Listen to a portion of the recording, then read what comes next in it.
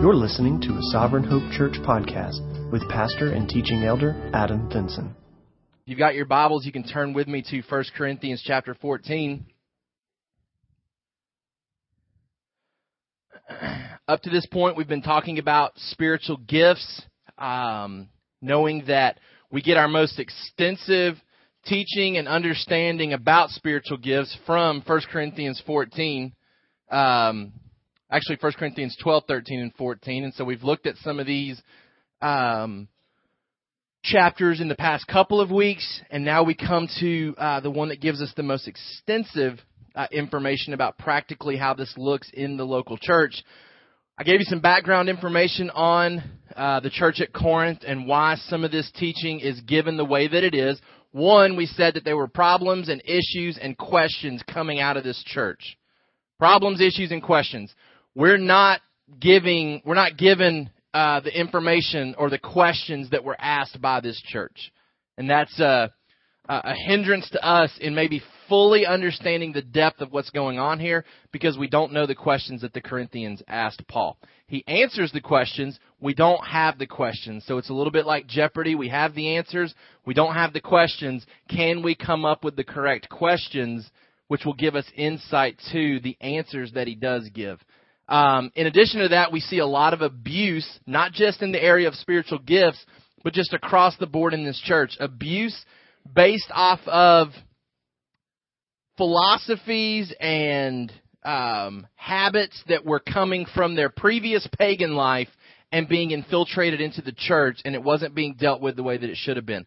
So what we see, we have division, we have issues with sex, we have lawsuits, marital conflict, abuse of liberty, we've got feminism, a lack of modesty, a lack of submission from wives to husbands, just all kinds of issues going on in this church.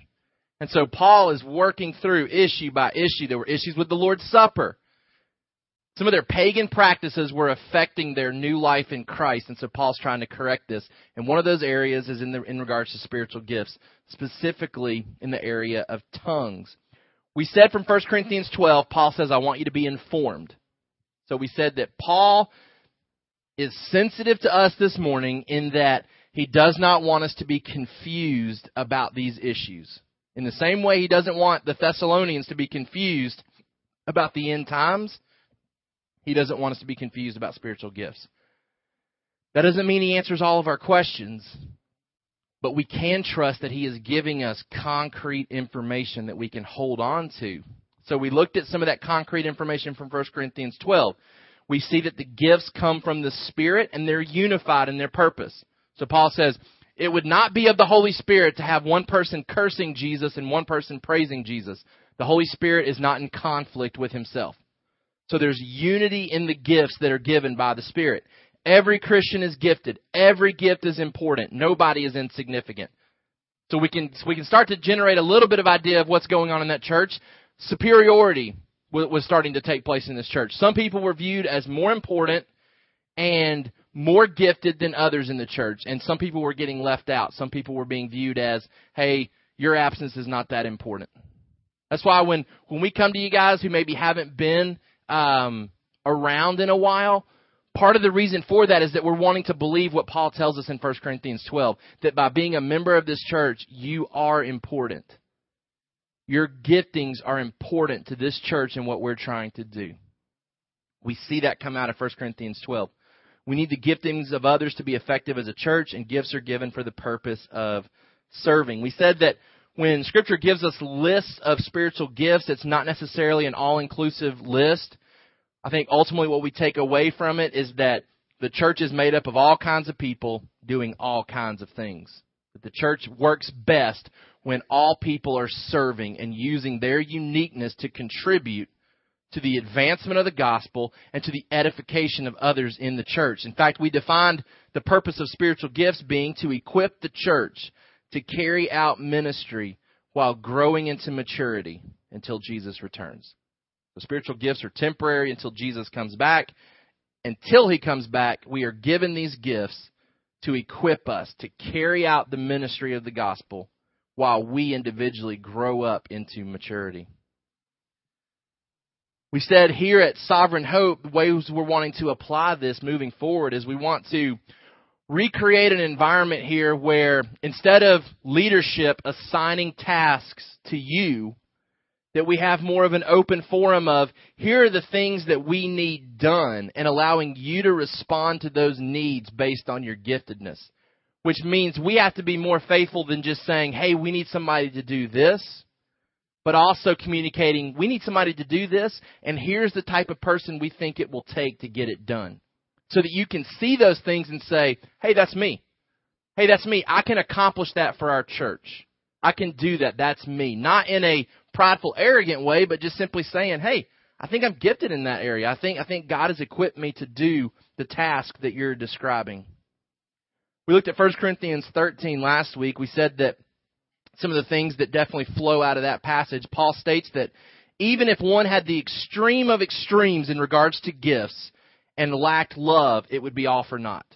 That love has to be present in the midst of our serving. That if we're not loving each other in our attempts to use our gifts, then it falls apart. It doesn't accomplish what God wants it to. Paul places higher emphasis on attitude rather than action. So the attitude behind the gifts are more important than the actual gifts, according to Paul. The defining characteristics of love are the opposite of the abuses that were springing up in that church. Paul wants focus and importance placed on things that are permanent rather than temporary. And we said that he describes some temporary aspect to the gifts. He said that tongues will cease, prophecy and knowledge will pass away. And we talked about the difference in those two terms in the original language. Tongues cease, prophecy and knowledge pass away. I told you that the words, I think, are chosen specifically to communicate something to us. That if we believe every single word in Scripture is inspired, then we have to believe that Paul didn't just, for no purpose or reason, choose two different words to describe these. We said that word cease means to stop, to come to an end. Like a battery with a limited lifespan, the energy would eventually run out. It stops by itself. Whereas prophecy and knowledge will only pass away, according to 1 Corinthians 13, when the perfect comes. Now, we're not given a lot of detail about what the perfect is, but we looked a little bit last week in the context that it seems to be pointing to Jesus coming back. That prophecy and knowledge, hearing from God, communicating about God, and knowing God, those gifts won't be needed anymore because we will be with God face to face. So one passes away when the perfect comes. This idea of prophecy and knowledge. The other, we're told, will just cease. It'll just run out. It'll just run out. And that seems to be what we see from Scripture in regards to tongues. It's not a topic or an issue that is prevalent in the New Testament by any means.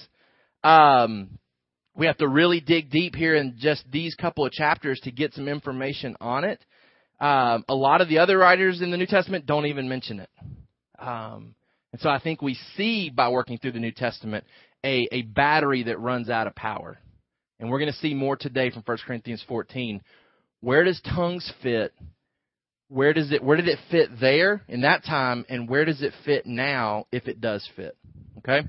But last week we kind of got back into talking about healings because I wanted to suggest to you that what we seem to see from the New Testament is that apostles have stopped. And I believe that healing has stopped in the sense of what we see in the New Testament, the gift of healing. And that I'm comfortable now with saying that tongues have stopped, have ceased, based on admitting that some of these other things have ceased. We said specifically what we see in the New Testament, and I walked you through some passages in the book of Acts. People that had the gift of healing and what they were doing. They were healing people from things that there were no medical answers for.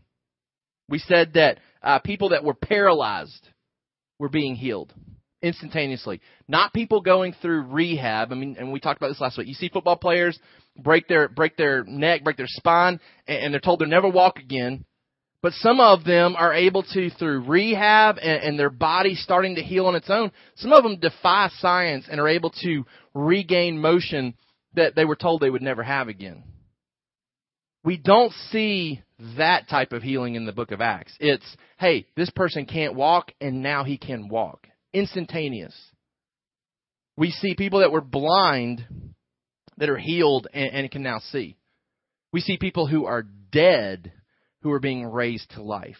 Now, I've described to you in weeks past the conservative viewpoint on healing. The conservative viewpoint is people have the gift of healing in churches, and when they pray for somebody to get better, their prayers seem to get answered more than other people's prayers. That's how some of the conservative pastors that we respect and would say that we're in line with would potentially describe the gift of healing. I'm okay with saying that God answers prayer.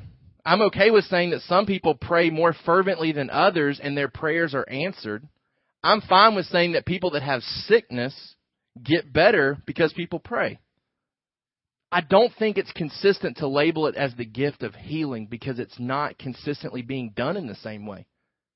I told you, we don't have people who lose a loved one that bring a dead body into John Piper's church and say, hey, we need some people with the gift of healing to raise this guy from the dead.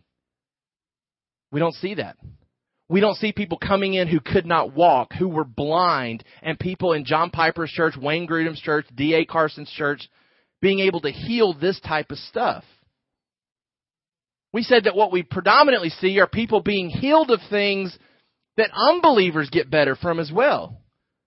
You know, you could argue Matt Chandler, brain tumor, may not make it. People, elders pray in his church over him. Maybe people that claim to have the gift of healing pray over him.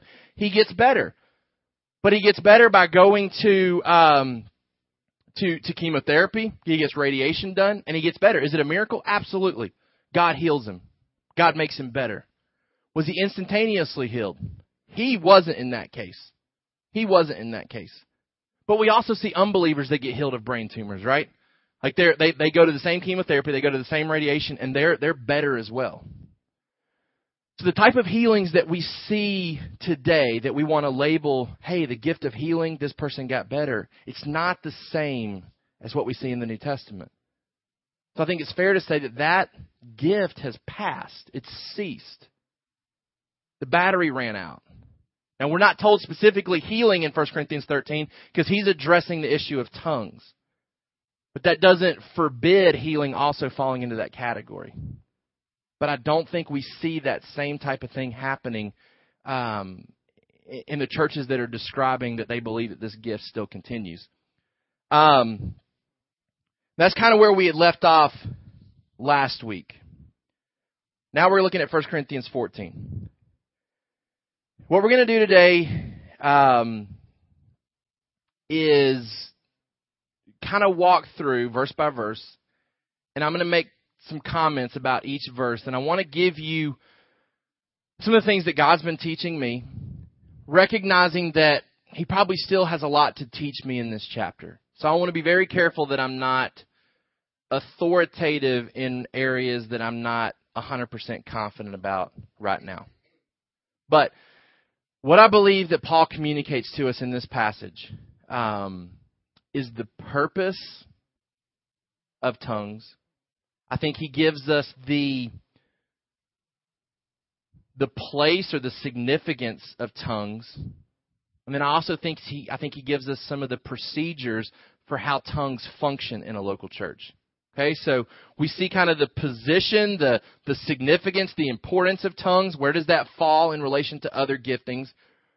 We see the purpose of it. Why was tongues given? And then we see kind of the function of it, the procedure of how to do it.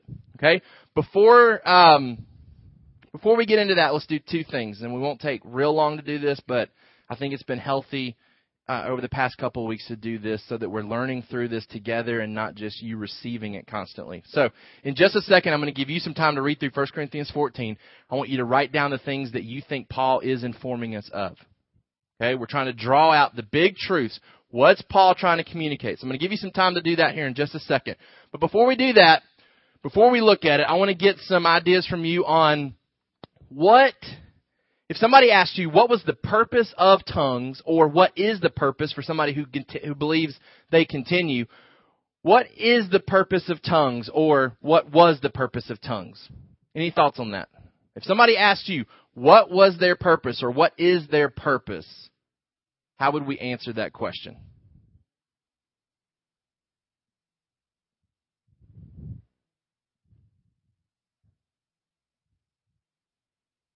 To validate the gospel? To edify the church?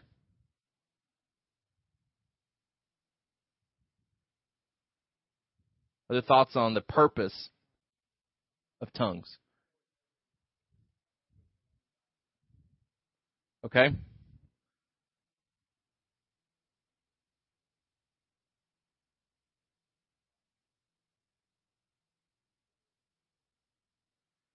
Okay, so the gospel could potentially be preached without somebody having to learn multiple languages. To reveal mysteries of God.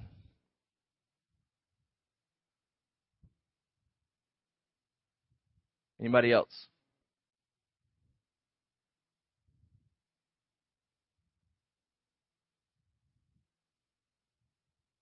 I think it's important that we figure out the purpose, because I think if we can figure out the purpose, it will give us the key to understanding if this continues or not.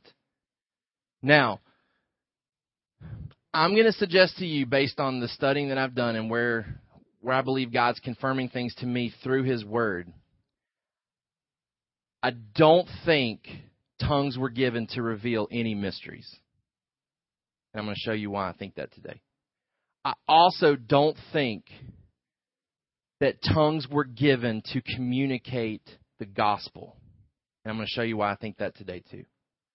I think there was a specific purpose for tongues. And I would venture to say that that purpose is no longer present today. I'm going to leave open the door of possibility, and I'm going to show you at the very end. Here's how we will do tongues at Sovereign Hope. Okay? Whoa. Yeah. So stick around, okay? Pay attention, because at the very end, I'm going to give you the procedure for how we will do tongues at Sovereign Hope moving forward. So I'm leaving open the door of possibility for this. But it has to go in line with the purpose of tongues. Okay, so I'm going to show you why I don't think the purpose is some of the things that we've heard a lot. That it's to give us new revelation or mysteries, that it's to communicate the gospel. I don't think that's the purpose. And I thought that it was the purpose for a long time. I don't think it's the purpose. I think Paul tells us the purpose. I think it's a very unique, specific purpose. And I think because of how unique it is, it does not exist anymore.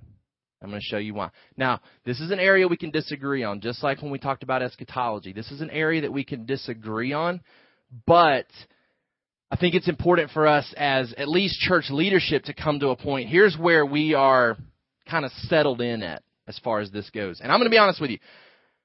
Tyson came to me a while back and said, hey, I'm reading through Grudem's Systematic Theology, and this guy's really open to this stuff happening. Where do we stand on some of this stuff? And so I met with a guy locally that believes in this stuff still happening. I've listened to Piper teach that it's still happening. I've read Grudem say that it's still happening. So I went into this whole study wanting to be very open to this happening in our church if that's what God wants. And I would say that coming out of it, I'm more convinced that it's not supposed to be happening. And that's now based more on Scripture than the way that I was raised. And that's where we wanted to be.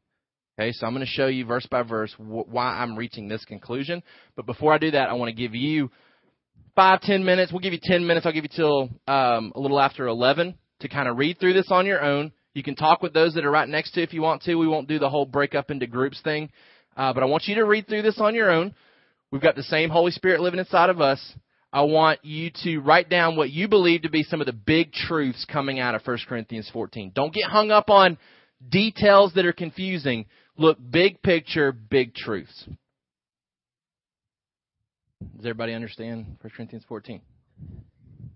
So we can leave. All right.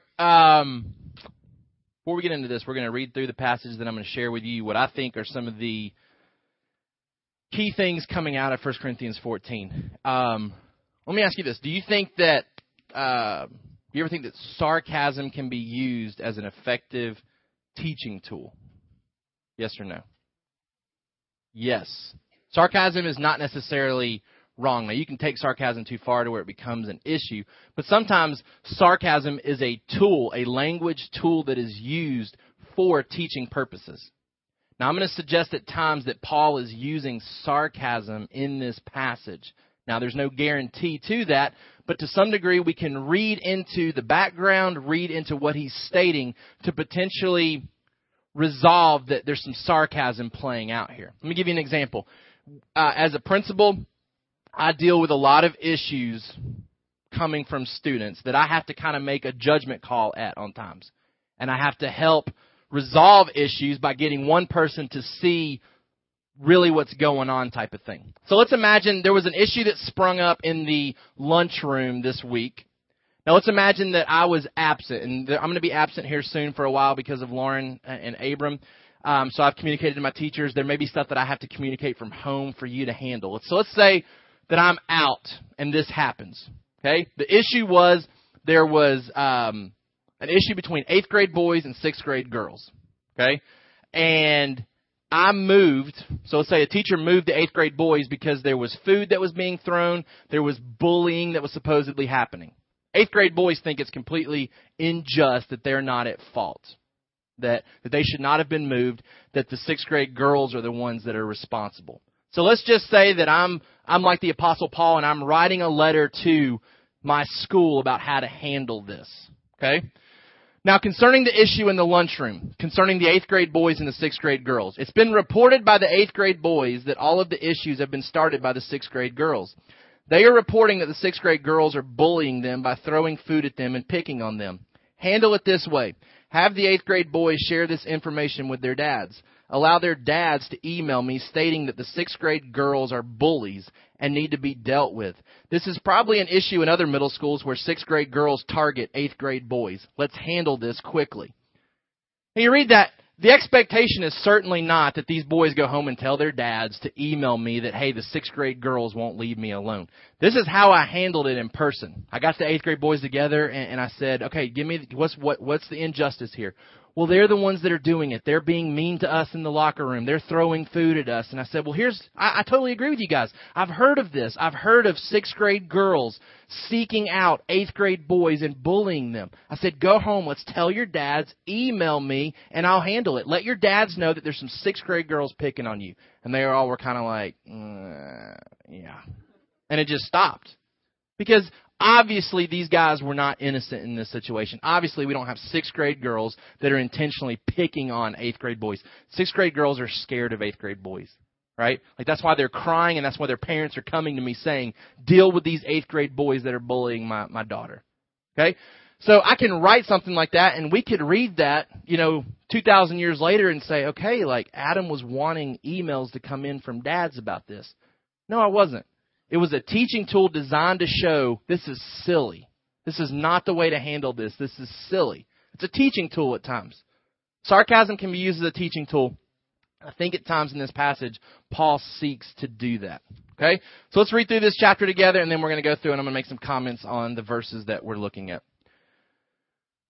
Pursue love. Now that command comes out of 1 Corinthians 13 where we're told about how important love is and how it's the deciding factor about whether the gifts are being used properly. Pursue love and earnestly desire the spiritual gifts, especially that you may prophesy. For one who speaks in a tongue speaks not to men, but to God, for no one understands him, but he utters mysteries in the Spirit. On the other hand, the one who prophesies speaks to people for their upbuilding and encouragement and consolation. The one who speaks in a tongue builds up himself, but the one who prophesies builds up the church.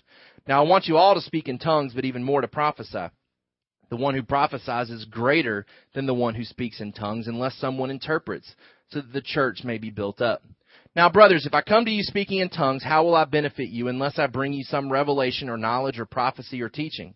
If even lifeless instruments such as the flute or the harp do not give distinct notes, how will anyone know what is played? If the bugle gives an indistinct sound, who will get ready for battle? So with yourselves, if with your tongue you utter speech that is not intelligible, how will anyone know what is said?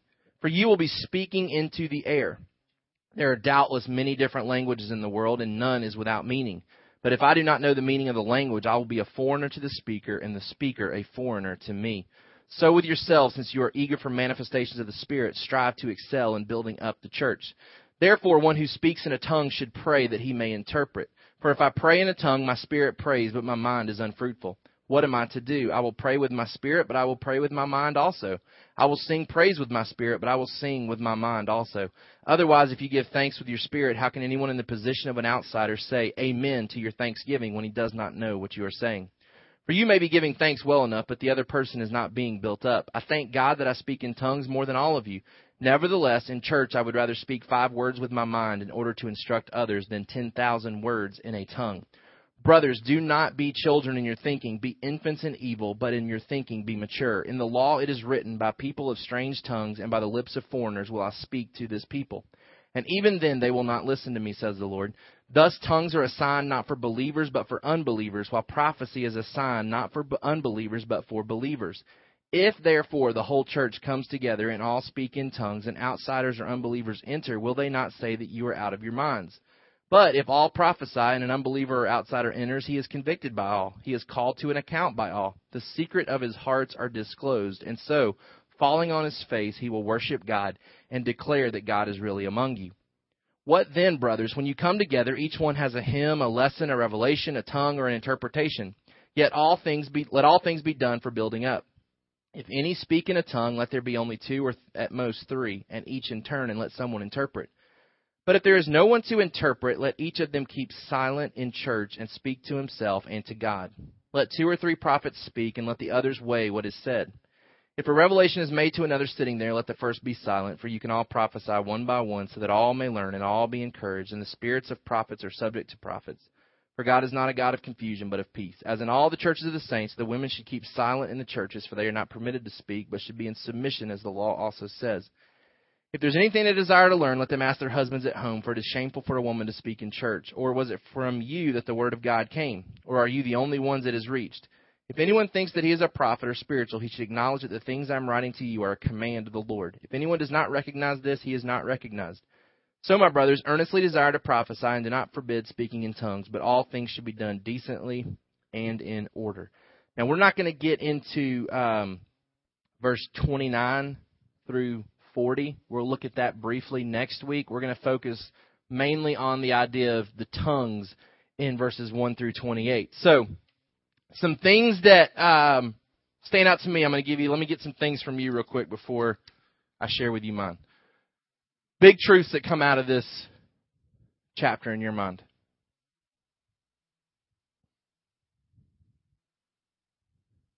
Okay, tongues result in self-edification. Specifically, tongues without interpretation. What else? Okay, the tongues there were being used in an unintelligible language.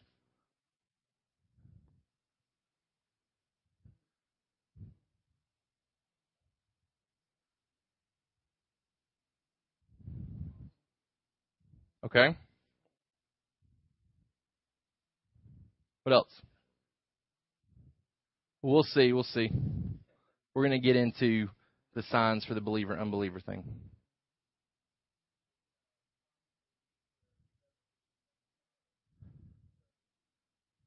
Okay, tongues used for new revelation, new knowledge for believers.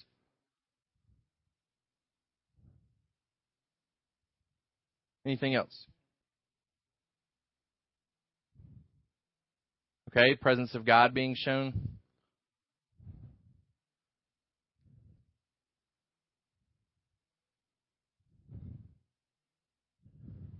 Okay.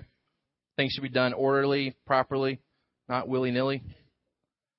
I actually saw willy-nilly in a commentary, though, so, yeah. Some prophecy right there. Okay, gifts should be desired, all of them. Okay, gifts are meant to build up others. All right, this one is apparently not as obvious because I would disagree with some of the things that you guys say are the big truths coming out of this. Okay, so this one's the more confusing chapter. This is the difficult chapter.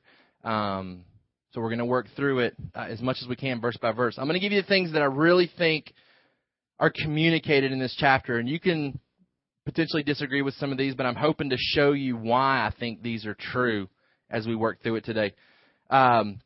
Speaking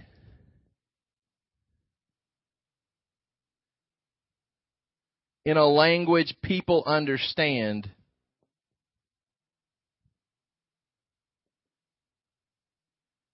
is better than not speaking in a language that people, or speaking in a language that people don't understand. So speaking in a language people understand is better than not speaking in a language that people understand. So he's saying if you speak in a language that people don't understand, that has no value in comparison into speaking in a language that people do understand.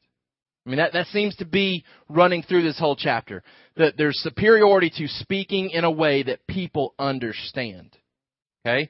You could even potentially lump in the idea of speaking in a language that they didn't understand, but now with the interpretation they do. The important thing that he's communicating is that speaking in a way that people understand is far better than speaking in a way that people don't understand. Okay?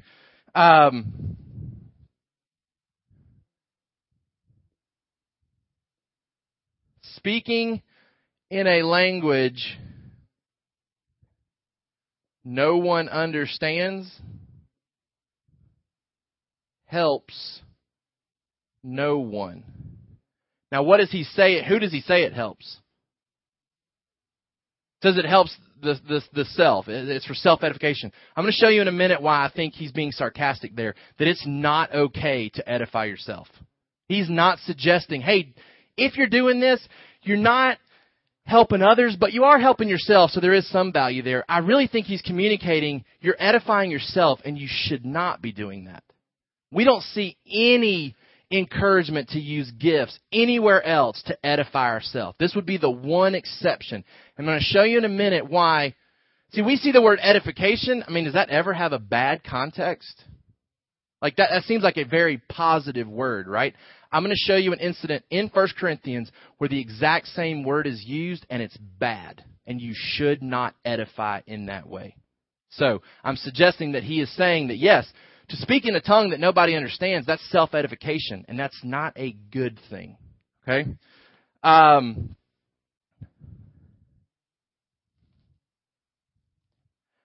think, I'm going to show you, unintelligible language is rejected as a Christian discipline. I think Paul is being pretty clear that there should not be private languages and private songs happening. I think Paul makes an argument that if I'm going to pray or I'm going to sing, I'm going to use my spirit and my mind to do it. I'm going to know what's going on. I don't think in any way he suggests the possibility that this should be happening in private outside the church. And I think we're going to see in a minute that because of the purpose, it would make absolute no sense to be doing it in that way. Because it wouldn't even be consistent with the purpose that he explains in 1 Corinthians 14. Even when the gift is being used properly,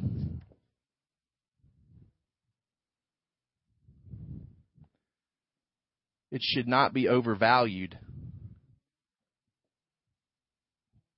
He still puts a premium on prophecy all through this. He says, it's better.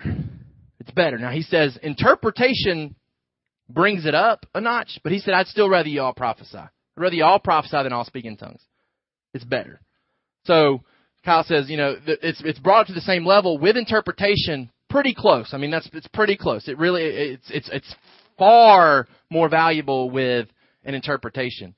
But I think he would still say, I'd rather you prophesy. I'd rather you proclaim God's word in a language that everybody understands, and we bypass the language that needs an interpretation.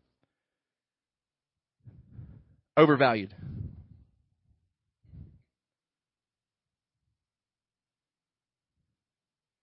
Tongues have a purpose.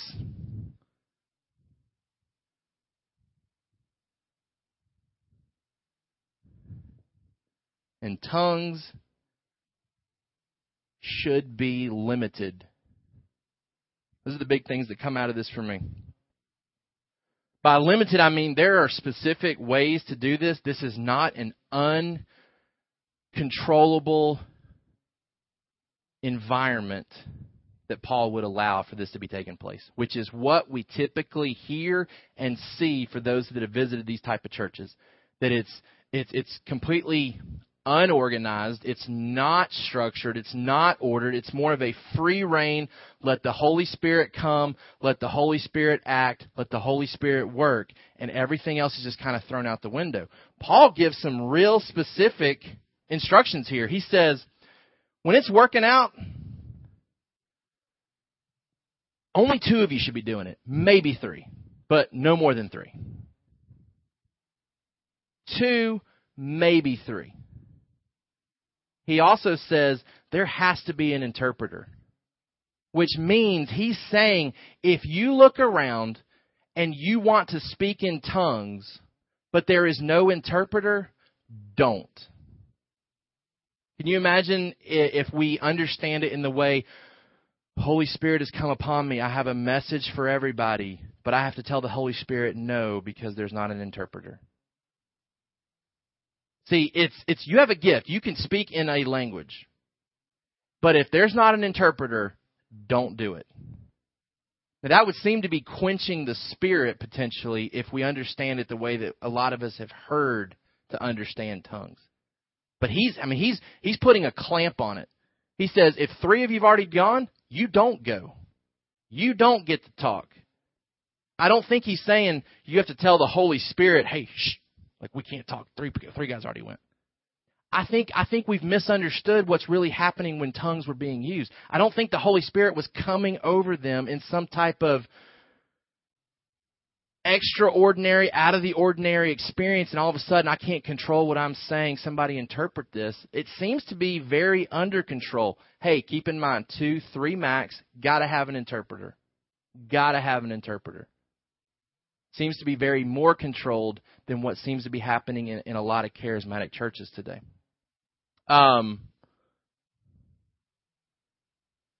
Okay.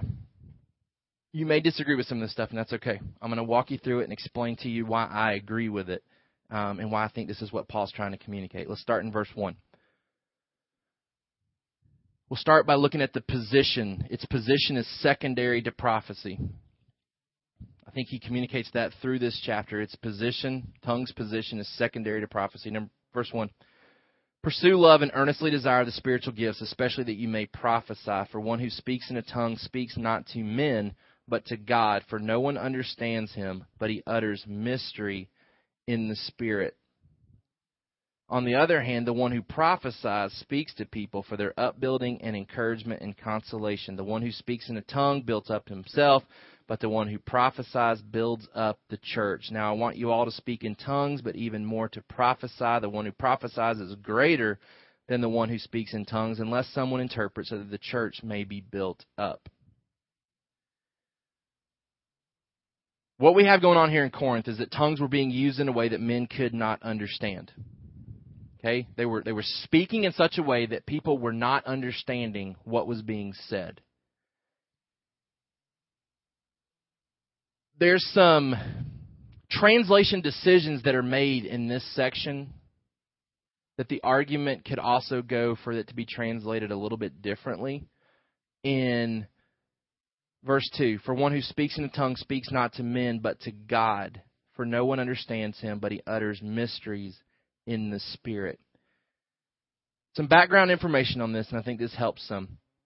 What was going on in the Corinthian pagan religion is that there was this type of ecstatic, unintelligible language that was being used in these false religions. It was an attempt to commune with their gods. And so they would try to put themselves in a type of frenzy that would lead to an out-of-body experience where they could speak the language of God and commune with Him. We've talked about this. They had some weird things where they would go to these pagan temples and would be sexually with prostitutes there, and it was an attempt to act out activity for the gods in the heavens. So there was this desire to commune in a way that became very sensual, very out of body, very ecstatic, very otherworldly type. Okay, that's what they're saved out of. And they're bringing that type of activity into the church.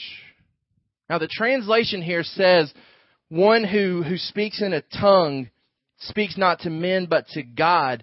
The original language could also say, but speaks to a God. Now you read that and you're like, oh, someone who speaks in a tongue, they're talking to God.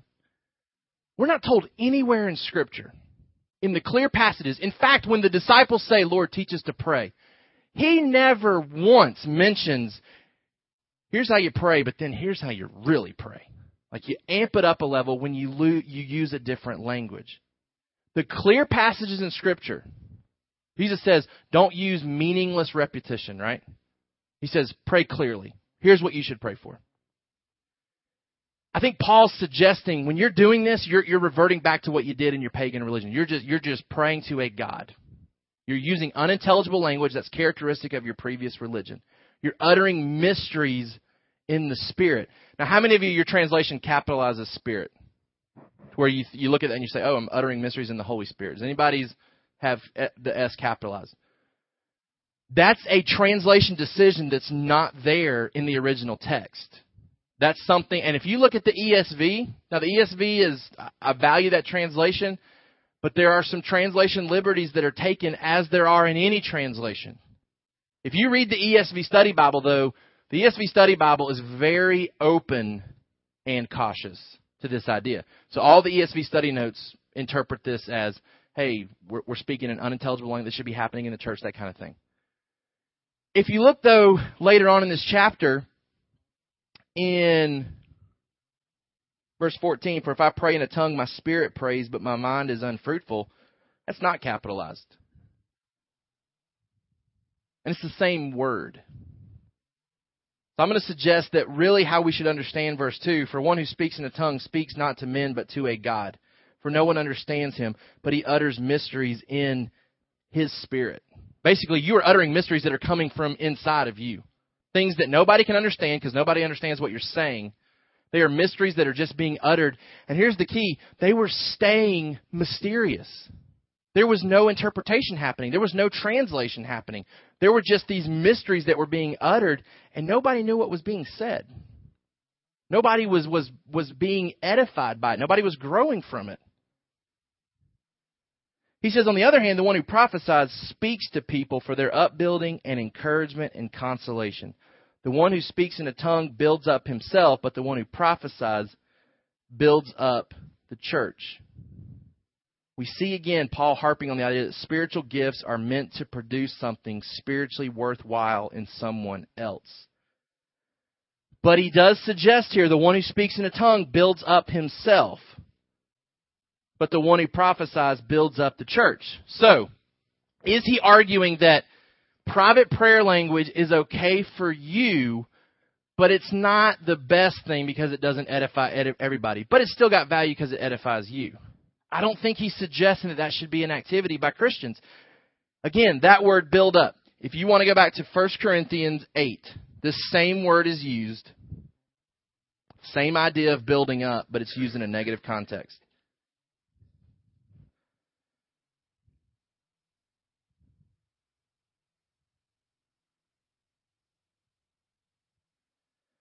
First Corinthians 8, he's talking about food being offered to idols. Should we eat it? Should we not eat it? The matter of the conscience. You don't want to violate your conscience. This gets into Christian freedom. Should we drink alcohol? Should we not drink alcohol? Should we smoke tobacco? Should we not smoke tobacco? There are issues in Scripture that there are Christian liberty, Christian freedom to engage in for some people. But then for others, it's not okay. It's a violation of the conscience, and it becomes sin because we're ignoring promptings going on inside of us. So he's addressing this food offered to idols, and look what he says.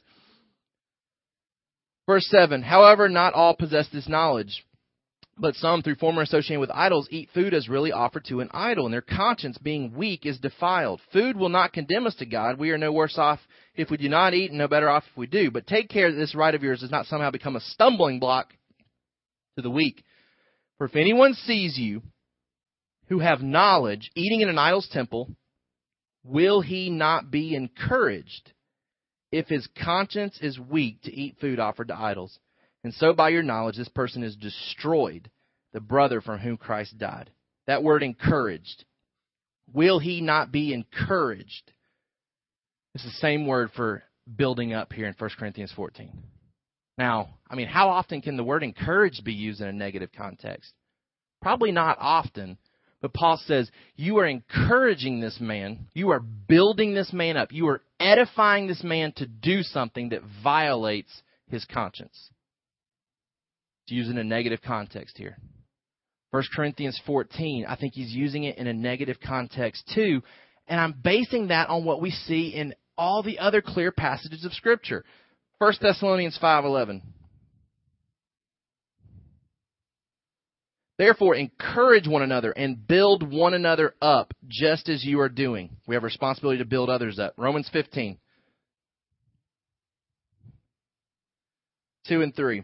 Let each of us please his neighbor for his good, to build him up. For Christ did not please himself, but as it is written, the reproaches of those who reproached you fell on me. Matthew 20:28.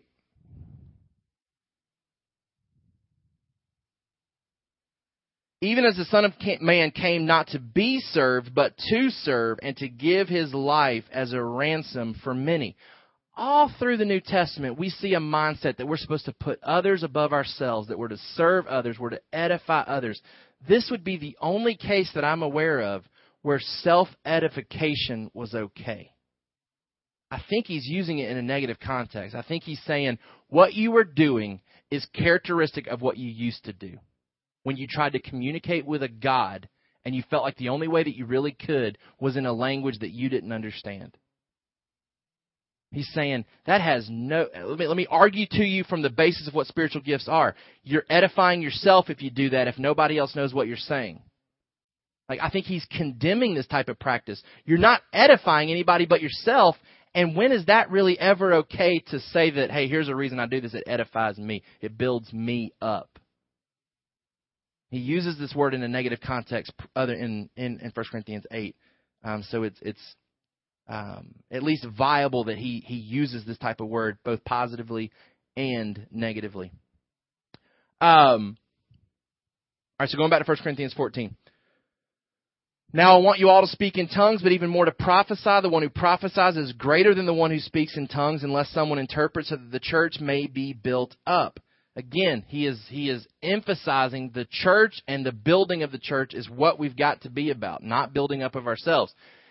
I think he kind of throws out a hypothetical situation because neither one of these is possible. It's not that the Holy Spirit is going to give everybody the gift of tongues, nor is he going to give everybody the gift of prophecy. It's not a possible situation. He's showing he doesn't despise this gift, though. It's not that he's just anti-tongues. He's saying, and I wish all of you spoke in tongues. I would be okay with that scenario. Even though that's not possible, the Holy Spirit gives to who he wants to give. But I'm not condemning tongues, is what Paul's saying. I wish you all spoke in tongues. But I wish you all prophesied too, because that's better. It's better. You're speaking a language that people understand, and the church is being built up for it. He goes on to build this argument. Verse 6, now, brothers, if I come to you speaking in tongues, how will I benefit you? He says, if I show up and just start speaking what we understand today as a heavenly language, he says, what good is that to you? What good is it to you unless I bring you some revelation or knowledge or prophecy or teaching? He says, it would be no good if me, the Apostle Paul, showed up in all of my authority and spoke to you in a way that you didn't understand. It would have no value. If I don't bring to you some type of revelation or knowledge or prophecy or teaching, you're not going to be built up. Then he argues from the musical realm. If even lifeless instruments, such as the flute or the harp, do not give distinct notes, how will anyone know what is played? And if the bugle gives an indistinct sound, who will get ready for battle? So with yourselves, if with your tongue you utter speech that is not intelligible, how will anyone know what is said? for you will be speaking into the air. There are doubtless many different languages in the world, and none is without meaning. But if I do not know the meaning of the language, I will be a foreigner to the speaker, and the speaker a foreigner to me.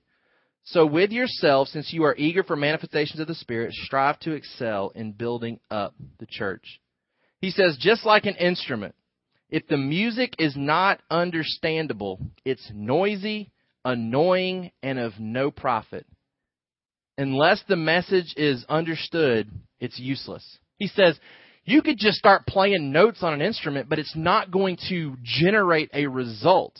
You have to give distinct tones on the bugle to get an army to march. It has to be intelligible. It has to be understandable. You have to comprehend it. Otherwise, it's just noise, and it doesn't really help anybody. John MacArthur said, it'd be like, kind of using it from my personal illustration, it'd be like when AJ gets his xylophone out like he had last night and is just banging away on it. It's not pretty, right? Like it's unintelligible. We've got a little card that came with that xylophone, and if you hit the certain colors in the right order, it produces intelligible music. AJ doesn't know how to do it. He just wails on it. And eventually you're like, get that away from him. Like, I can't, it hurts. Like, it's hurting. Like, get that noise out of here.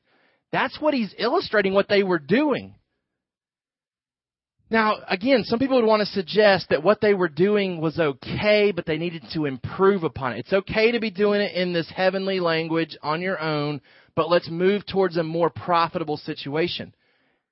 We're talking about people, if you read through 1 Corinthians 1 through 13, I mean, this is a messed up, bad church, right? Like they are tolerating some of the grossest sins.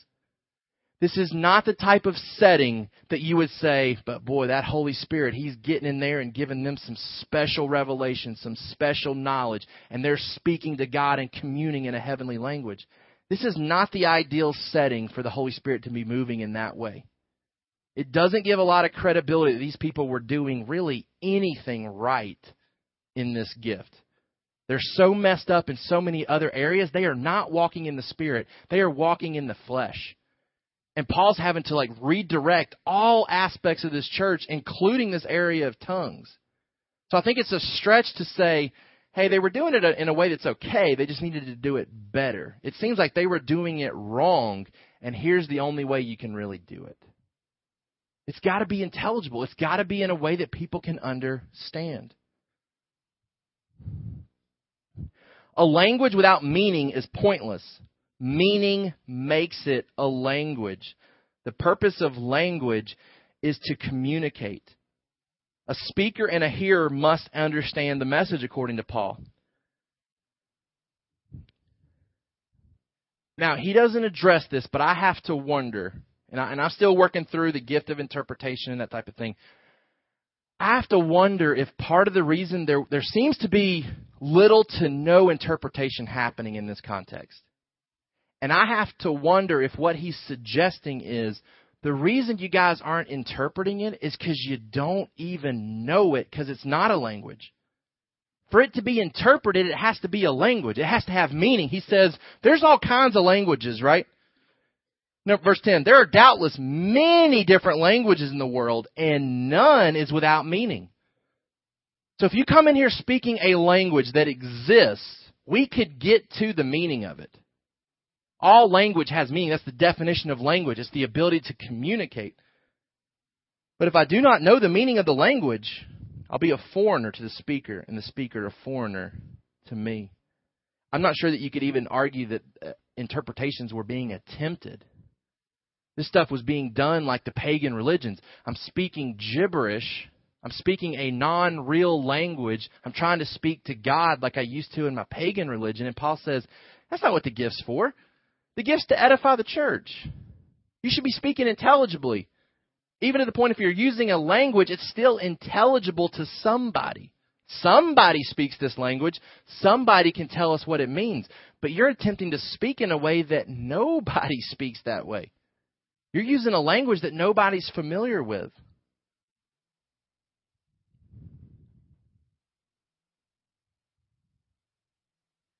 I think it's interesting that there's no mention in Scripture of a single word spoken in tongues. Like, we don't have tongue language in Scripture for us. We also don't have a direct interpretation of tongue language anywhere in Scripture. That would be very helpful, especially in the sense of a heavenly language, for there to be some type of an example, right? Because we can't all, like, I wouldn't think that there would be multiple heavenly languages probably. Like, if the angels speak a language, they probably speak a language. I don't know that you could walk into, a First Assembly of God church and hear somebody speaking in heavenly language and it be the same language that you hear at another church that's charismatic.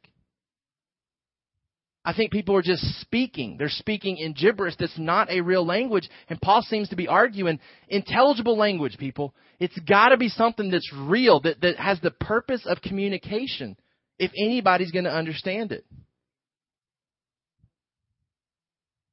He goes on, verse 13, therefore one who speaks in a tongue should pray that he may interpret. Now, that doesn't jump out as sarcastic, but there's the possibility that what he's saying is, in all of your time that you spend in this private prayer language, perhaps you could spend some time asking for God to give you an understanding of what this even means. He's saying, okay, I realize what you guys are doing. You're praying a lot in a language. Maybe spend some time praying that God would give you the interpretation for it, because it doesn't seem like any interpretation is coming out here. Because Paul continues to say, nobody understands. Nobody understands. You're doing this and nobody understands. If it was just a lack of interpreter, this chapter could have been a lot shorter, right? Like, hey, Paul says, you're using it right. Just get an interpreter in there and that'll help. He spends a lot more time talking about this than if it was just an issue of an interpreter. But he goes on to say, verse 14, for if I pray in a tongue, my spirit prays, but my mind is unfruitful. If I'm just praying in a tongue, if I'm trying to do what you guys are doing, Paul says, if I'm trying to pray in a language that I don't understand, my spirit's praying, I'm doing this, but honestly, I don't even understand what I'm saying. And I've talked to people who do this, and they don't know what they're saying. They're using unintelligible sounds and noises, and they don't know what they're saying. The guy that I most recently talked to said, I'm trying to act out Romans 8, where when I don't know what to pray, the Holy Spirit prays for me. I just provide the sound for it. Paul says, if I pray this way, though, my spirit's praying, but my mind's really not involved in it. Verse 15, what does Paul say? What am I to do? Paul said, this is how I handle it. When I pray with my spirit, but I pray with my mind also. I will sing praise with my spirit, but I will sing with my mind also. Verse 16, otherwise, if you give thanks with your spirit, how can anyone in the position of an outsider say amen to your thanksgiving when he does not know what you are saying?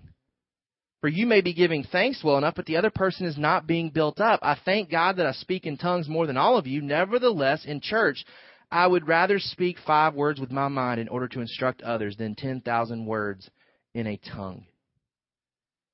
I don't see how you can read that passage and say, yep, I think we should pray in a different language and we should sing in a different language. I don't see him leaving any wiggle room there. He says, here's what I'm going to do. I'm going to sing with my soul. I'm going to sing with my spirit and my mind, and I'm going to pray with my spirit and my mind. I really think he's saying tongues never functions in the form of singing and praying. He doesn't say, hey, just get an interpreter in there. He says the guy doesn't know when to say amen. The implication is stop praying in this language. It's not pray in this language, get an interpreter, and then your buddy knows when to say amen. He doesn't suggest that. He seems to be saying, don't pray and don't sing in a language you don't understand and nobody understands. Now again, he's saying, I'm not anti-tongue. He says, I wish you all spoke in tongues, and I'm going to tell you how I wish you all spoke in tongues. He seems to be saying, it ain't this way. We gotta eliminate this secret prayer stuff that you're doing and this secret singing stuff. And this is what you see in charismatic churches. You walk into church, and I asked again, how's this happen at the school? People start singing, and you look around, and people are just saying stuff, and nobody understands it. We have big corporate prayer times, and people start praying, and nobody understands it. I don't see how you can do that and look at this and say, man, we're doing what we should be doing. Paul says, stop doing that. Like stop praying in a way that nobody understands. Stop singing in a way that nobody understands. You're just making noise. You're like an instrument. You're not giving clear direction. If you're going to speak or sing, use your mind as well. Know what's going on. Others need to know what's going on. Now we get into the purpose of it. So he's elevating intelligible language over unintelligible. Now he starts to talk to us about the purpose. And it's a little confusing, but I think when we look in the context of some clearer passages, that this really may give us our clear direction about tongues moving forward. Verse 20, brothers, do not be children in your thinking, be infants in evil, but in your thinking be mature. In the law it's written, by people of strange tongues and by the lips of foreigners will I speak to this people, and even then they will not listen to me, says the Lord. Thus, tongues are a sign, not for believers, but for unbelievers, while prophecy is a sign not for unbelievers, but for believers. As specific as you can be, who are tongues for in that passage?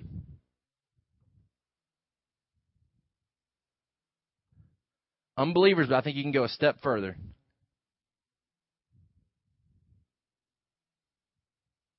No, opposite.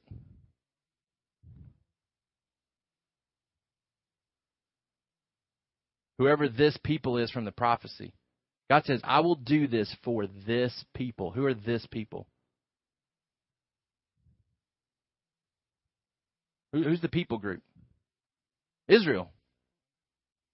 I think Paul's saying this is a sign for unbelievers, specifically unbelieving Israel. Why? Is that his opinion? No, he's basing it off a prophecy from Isaiah. By people of strange tongues and by the lips of foreigners will I speak to this people, and even then they will not listen to me, says the Lord. When I see a prophecy, I'm going to jump back and hear that in context. So if you go back to Isaiah 28, where this comes from. Isaiah 28, verse 11 and 12 is where this prophecy comes from. Now, if you go back and read this whole chapter, we see why God says this. God is trying to warn his people about coming judgment. And he's using the prophet to do that. Now, at this point, the kingdom is split in two. He's already warned one half, and they fell into judgment. He's warning the other half now, and they are ignoring the warnings. Look what it says in verse 9. To whom will he teach knowledge, and to whom will he explain the message? Those who are weaned from the milk, those taken from the breast? For it is precept upon precept upon precept, line upon line, line upon line, here a little, there a little. What does that mean? The people that Isaiah was trying to warn were saying, get your elementary stuff out of here. That message is so basic. Like it's for babies. It's for people that have just come off the milk. Like, we're way more intellectual. We are way more higher than you. Give us something that's meaty. I mean, he was giving them basic instruction about repentance, and they're saying, give us something more mysterious from God than this. This is basic stuff, and you say it all the time. Precept upon precept, line upon line. Give us something that's good. So God responds and says, for a people of strange lips and with a foreign tongue, the Lord will speak to this people, to whom he has said, this is rest. Give rest to the weary, and this is repose. Yet they would not hear. God says, I'll give you exactly what you want. I'll give you stuff that you can't really even understand. It's so high for you. Now, he warns them in other places about this. If you go to Deuteronomy 28:49.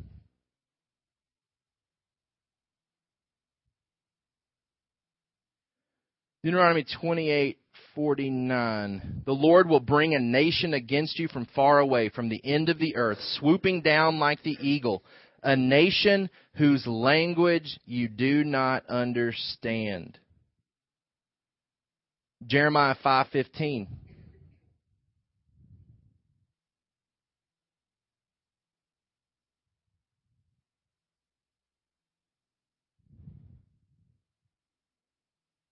Behold, I'm bringing against you a nation from afar, O house of Israel, declares the Lord. It is an enduring nation. It is an ancient nation, a nation whose language you do not know, nor can you understand what they say.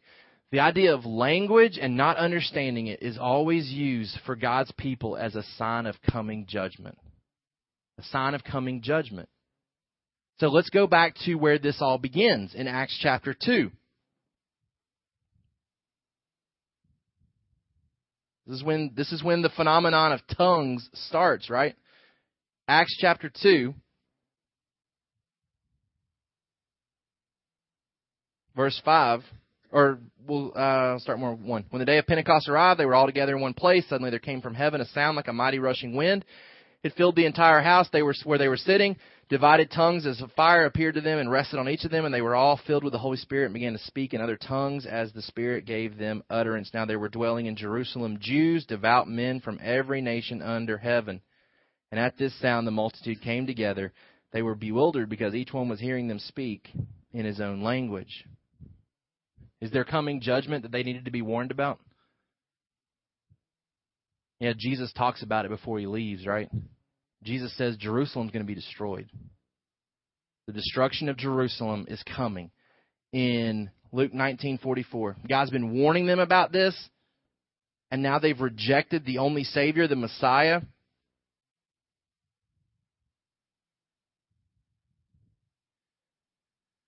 Luke 19:41, when he drew near and saw the city, talking about Jesus, he wept over it, saying, "Would that you, even you, had known on this day the things that make for peace." That same idea of peace that Isaiah promised, right, that they rejected. But now they are hidden from your eyes, for the days will come upon you when your enemies will set up a barricade around you and surround you and hem you in on every side and tear you down to the ground, you and your children within you. They will not leave one stone upon another in you because you did not know the time of your visitation. In Luke 21, verse 20, but when you see Jerusalem surrounded by armies, then know that its desolation has come near. Then let those who are in Judea flee to the mountains. Let those who are inside the city depart, and let not those who are out in the country enter it. For these are days of vengeance, to fulfill all that is written. Alas, for women who are pregnant and for those who are nursing infants in those days, for there will be great distress upon the earth and wrath against this people. They will fall by the edge of the sword and be led captive among all nations, and Jerusalem will be trampled underfoot by the Gentiles, till the time of the Gentiles are fulfilled. I believe Paul's communicating this is a sign specifically for Israel. It's a sign of destruction and judgment coming. I think it's unnecessary today because we don't have any unbelieving Jews that are coming to our services. And the warning judgment that was supposed to be warning them about has already come. He says this is for a people. And they were warned about in Isaiah 28 that one day God would speak to them in languages. They weren't content with the basic message, so languages would be a form that God would use, and they still wouldn't understand.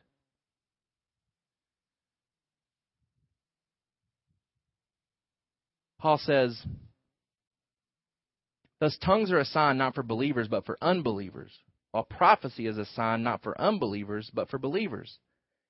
If, therefore, the whole church comes together and all speak in tongues and outsiders or unbelievers enter, will they not say that you are out of your minds? He's saying if an unbelieving Gentile walks in, he has no idea what's going on and he doesn't recognize that this is a sign. He says, based on how you're handling, you guys are trying to commune with God. You're not using this gift properly. An unbelieving Gentile walks in and says, what's going on? Like, this is kind of like the pagan temple. Like, this doesn't make any sense. Are you guys crazy? If an unbelieving Jew walks in, they don't get the sign because of how it's being handled in this mass confusion. I don't think, though, that he's suggesting that it's bad for them to come in and think that you're out of your mind. Because I think even with interpretation, they're going to think they're crazy. Why? I see that from Acts 2. Let's go back to Acts 2. I think this gives us some clarity about how this is supposed to look. In Acts 2, they're filled with the Holy Spirit. They speak in tongues as the Spirit gave them utterance. Now they were dwelling in Jerusalem, Jews, devout men from every nation under heaven. And at this sound the multitude came together. And they were bewildered, because each one was hearing them speak in his own language.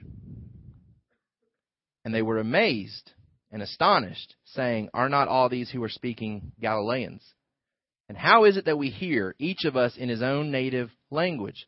Parthians and Medes and Elamites and residents of Mesopotamia, Judea, Cappadocia, Pontus and Asia, Phrygia and Pamphylia, Egypt and parts of Libya belonging to Cyrene, and visitors from Rome, both Jews and proselytes, Cretans and Arabians. We hear them telling in our own tongues the mighty works of God."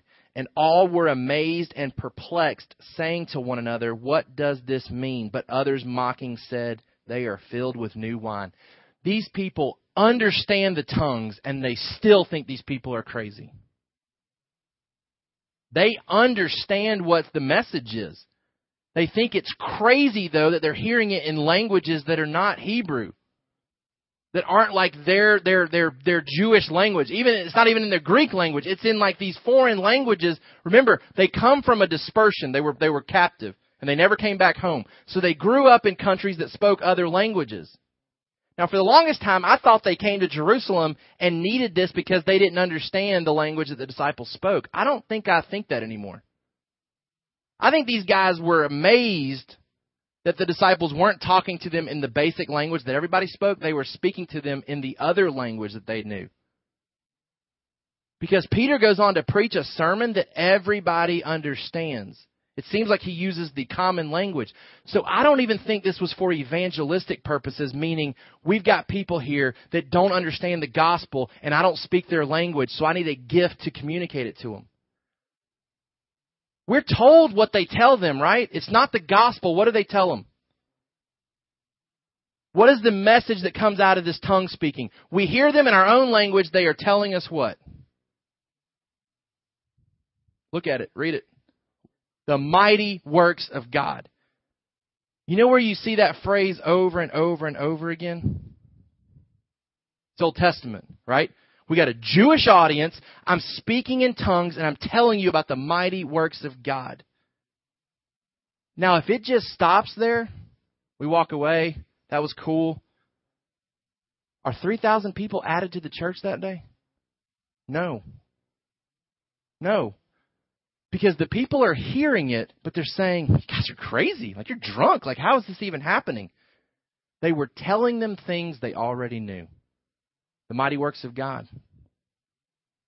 Now, here's where it really, this is you got to get this. And I think this, when I realized this week, this makes, the whole tongue thing makes so much more sense to me now.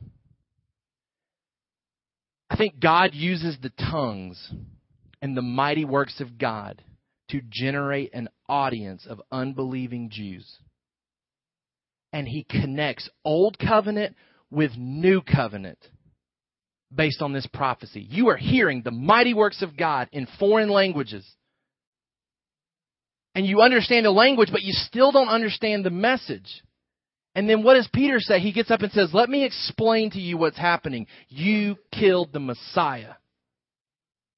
I think if he just shows up with these unbelieving Jews and says, "Here's the new covenant, Jesus is the Messiah and you killed him," they walk away from it.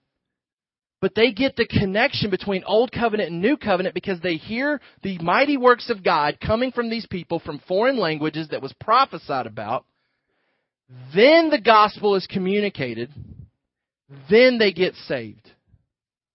Remember, transition from Old Covenant to New Covenant. We said some crazy stuff's happening because we are conditioned to think Old Covenant, and we got to change everybody's thinking to New Covenant. So I think if you go back to 1 Corinthians 14, remember, they're elevating tongues like tongues. Awesome, awesome, awesome. Paul says if you just go with tongues, people walk in and think you're crazy. You got to have the prophecy. You got to have the proclamation of God's word. You got to have the proclamation of the new covenant of Jesus so that these people fall on their face and worship God and say, "God is here with you." Because I think even if you left it as the interpretation of tongues, here's the mighty works of God, you still have people saying, you guys are out of your mind. Just like you have here. It wasn't that they didn't understand. They understood what they were saying. But they didn't understand what it meant. Peter expounds on it and says, here's the gospel. You killed Jesus and you need Jesus. And they get saved. I think Paul's reverting back to, hey, tongues, it's got its place. It generates the audience of unbelieving Jews that need to hear this. But you can't elevate it and not have the prophecy, because the prophecy is what changes the lives of these people, right? It says that that's what gets them. It's the sign that's given to believers so that they can become believers. So they can turn to the gospel. I don't think tongues is ever used to give new mysteries of revelation from God. They're talking about the mighty works of the Old Testament when tongues is first introduced. And we don't see really any indication beyond a bunch of people that are doing it wrong that the purpose ever changed. Mighty works of God, unbelieving Israel, hear it, connect it, Jesus. Here's the gospel.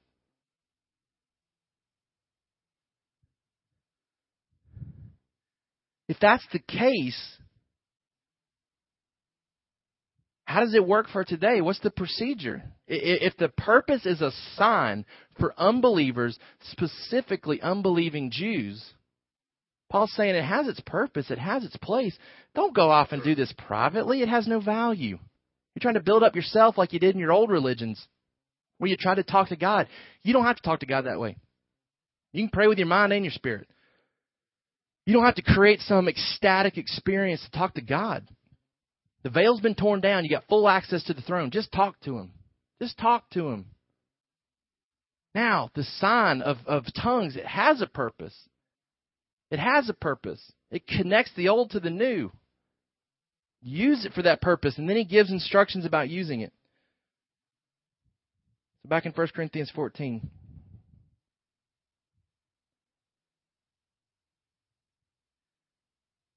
What then, brothers, when you come together, each one has a hymn, a lesson, a revelation, a tongue, or interpretation. Let all things be done for building up.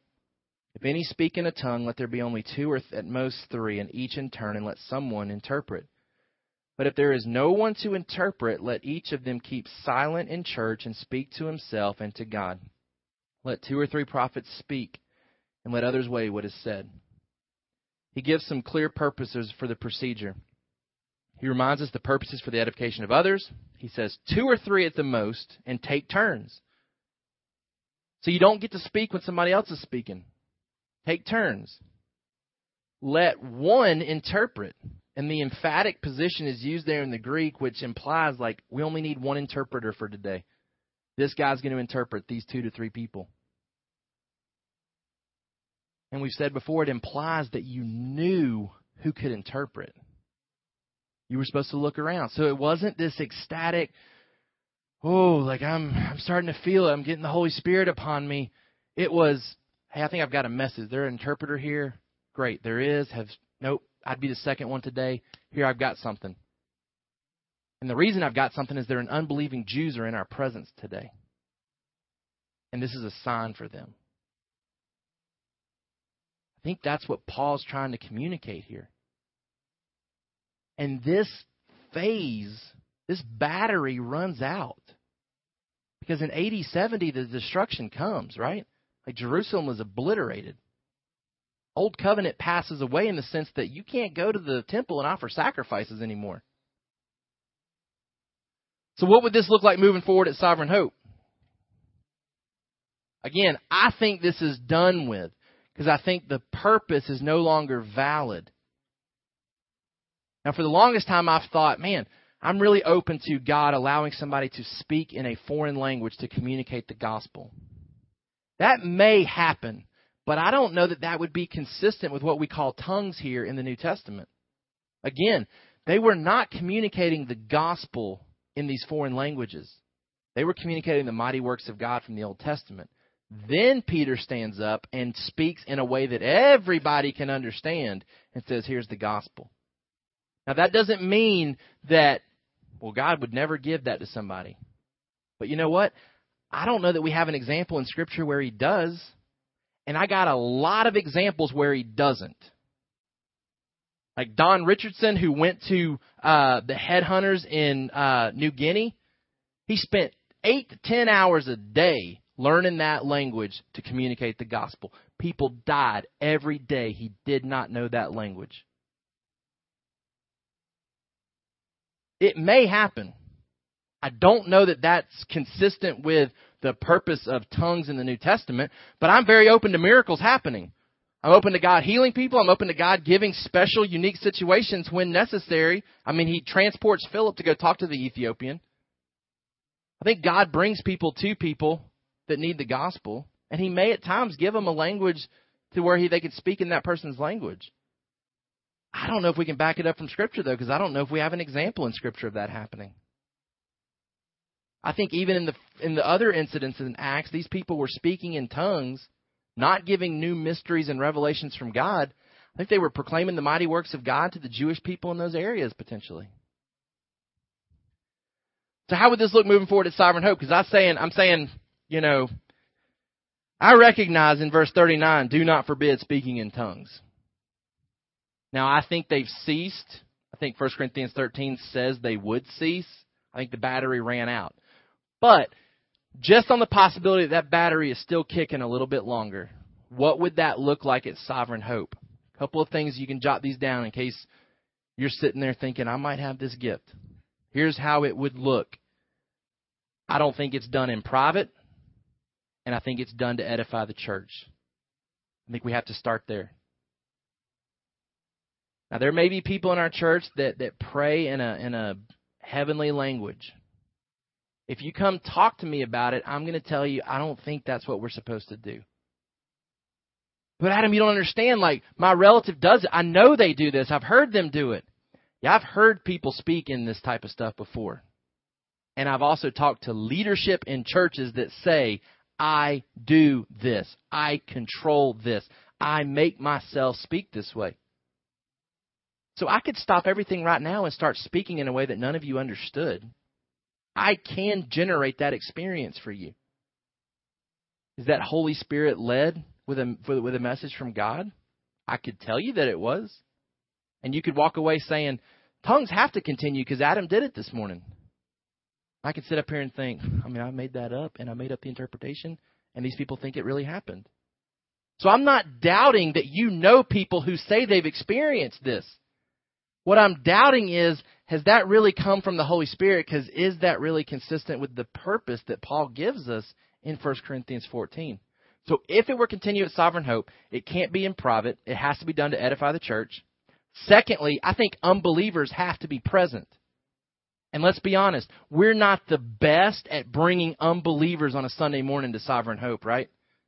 Like that's probably an area of evangelism where we still lack. So until our church building starts being full of unbelievers, we don't really even have to worry about this, I don't think. Because this is for unbelievers, and we don't have any, right? So this is a mute point to me right now at Sovereign Hope.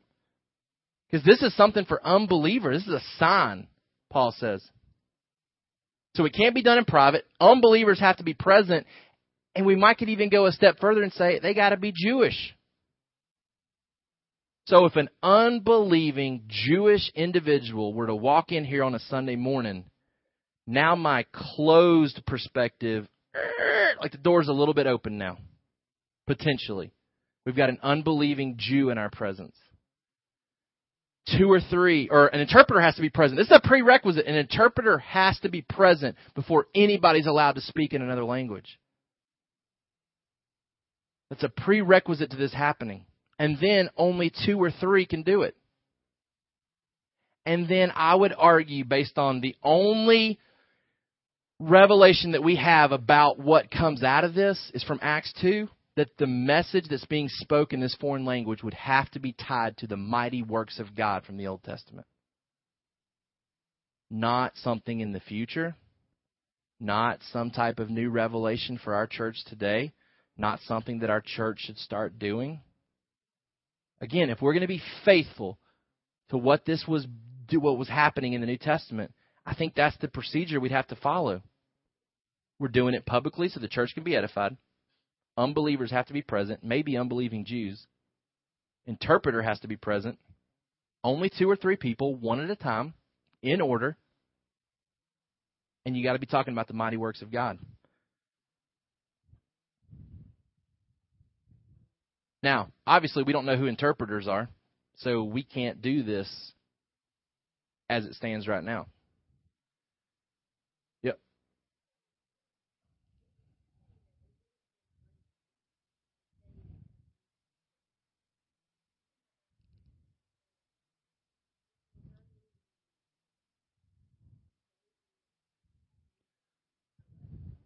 Potentially, or at least somebody would have to be able to interpret. And there's the gift of interpretation that potentially is being given to somebody who doesn't speak the language that interprets it, maybe even for the unbelieving Jew.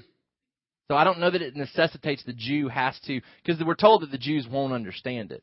Is it they won't understand the language or the meaning behind it? Maybe both, maybe one, maybe the other. So I think you've got to have unbelievers present. You got to have an interpreter so that everybody can understand what's being said.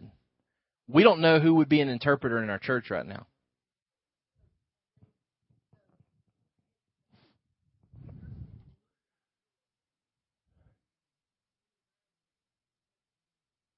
Or somebody with the gift of interpretation. And again, I think what would be advocated is somebody stands up, Jesse stands up, there's unbelievers present, and he communicates something in Romanian. Maybe there's a Romanian-speaking Jew here, maybe not. But there has to be somebody here who can understand Romanian to interpret it for everybody. And God potentially uses that prophecy to warn that unbeliever about the fact that they need to respond to the gospel because of coming judgment. Now, because we don't know who interpreters are, we would have to rely on you coming to us and saying, I think I have the gift of tongues. Well, Adam, what if the Holy Spirit comes upon me in the middle of a service or in the middle of a worship session? I mean, Tyson's just doing a great job and the music's going good and I want to speak out. You can't. You can't. And it's not something that you're so out of control of that you have to. Because Paul says if there's not an interpreter, you can't do it. So he's implying there's some control over this gift. So I would say you would have to individually come to us and say, hey, I think I might have this gift. And then we would sit down and talk about it. What makes you think you have this gift? What purpose, what edification do you see happening from our church? Because potentially you don't know the message of it. So there would have to be dialogue and discussion there. I've still got a lot of questions about this area, but one reason I'm not worried about this, like I'm willing to, after next week, we're going to have a C group day next week, so we're going to meet here, talk a little bit more, maybe do some Q&A, and then we're going to go eat lunch together, and we're going to talk about spiritual gifts moving forward in the sense of, here's some things we need you guys to do in our church. Who wants to do them? So we're moving away from this confusing stuff, and I'm okay with setting this aside now and kind of being done with it for the time. Because this is, to some degree, unclear stuff, and as a church, I don't think we're being faithful with the clear stuff right now. Right? Like, we're not being bold, evangelistic witnesses like New Covenant believers are supposed to be. And until we're faithfully doing the revealed stuff, I'm not worried about the fact that maybe we should be speaking in tongues, but we're not. Because what I do know is that we're not being faithful to do the clear stuff right now. And I don't think we can really try to incorporate some of this unclear stuff if we're supposed to. I don't think we are, until we're definitely doing the clear stuff. Until we're doing the clear stuff, I don't think we have anything to be worried about. Oh, should we be speaking in tongues? Like, are we missing out? No, because we're not doing the things that we should be doing. And until we're doing that, I don't think we really have to entertain this idea anymore. Here's what I think our goal has to be at Sovereign Hope, Acts 9:31.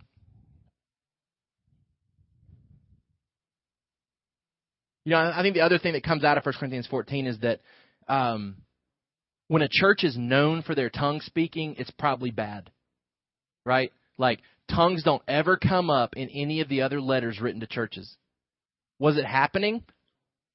Potentially. Paul says, I speak in tongues more than anybody. I think Paul was going from location to location and potentially speaking in tongues regularly for the Jewish audience that he was coming in contact with. But it's never discussed as a defining characteristic in any of the other churches. So when it is a defining characteristic, we can assume it must be bad because it was bad for the Corinthians. In addition, Acts 2:37, after the greatest spectacle of tongues ever that we have recorded, that was legit, that we can guarantee was legit, Peter preaches this sermon, and how many people spoke in tongues out of those 3,000? We're not told that any of them did, right? In fact, we're told right after that they devoted themselves to what? Tongue speaking? No. They devoted themselves to the apostles' teaching, to the fellowship, to the breaking of bread, to praying together. Tongue speaking wasn't even one of their defining characteristics at the beginning. It was a sign for unbelievers. It was a sign for the Jewish people, I believe. And it phased itself out once that purpose was no longer there. Acts 9:31. Let me read Acts 4:31. You stay in Acts 9:31. Acts 4:31. This is what I would really love to happen in our church.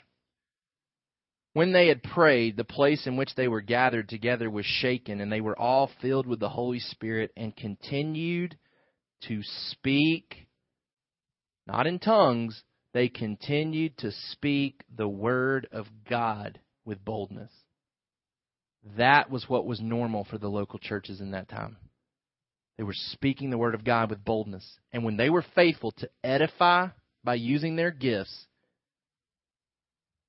so the church, 9:31, so the church throughout all Judea and Galilee and Samaria had peace and was being built up and walking in the fear of the Lord and in the comfort of the Holy Spirit, it multiplied. When they were faithful to build each other up and not try to self-edify themselves, the church multiplied. My hope moving forward is that we can use the individualistic abilities that you guys have to build each other up in this church so that overall our church is being edified. And when that's happening on the level that it's supposed to happen, I believe our church multiplies. It multiplies because we're proclaiming the gospel boldly. Thank you for listening to the Sovereign Hope Church podcast. We trust that you've been encouraged by the word. For more information about our church, please visit our website at www.sovhope.org. Again, that's www.sovhope.org.